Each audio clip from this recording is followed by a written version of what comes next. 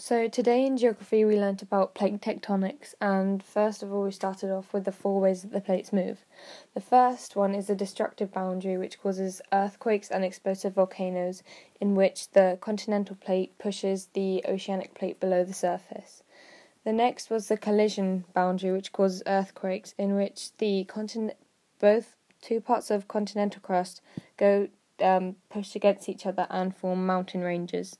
The third is a constructive boundary, when two parts of plate are pushed apart, pushing hot magma up, which makes weak earthquakes and active volcanoes. And the fourth type of plate move is the conservative boundary, which is when the plate moves alongside each other in different speeds or different ways, which can cause extreme earthquakes.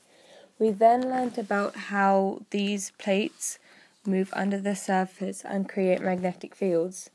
It starts with the Earth's core, and then the radioactive decay, which creates geothermal heat, which creates the convection currents that travel in circles underneath the Earth's surface in the mantle, which causes the tectonic plates to move, and that creates the magnetic field.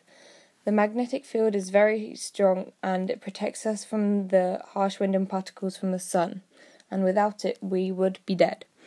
The particles are stripped from their high energy when they enter the atmosphere, and they're trapped in the magnetic field, which eventually creates the aurora or the northern lights.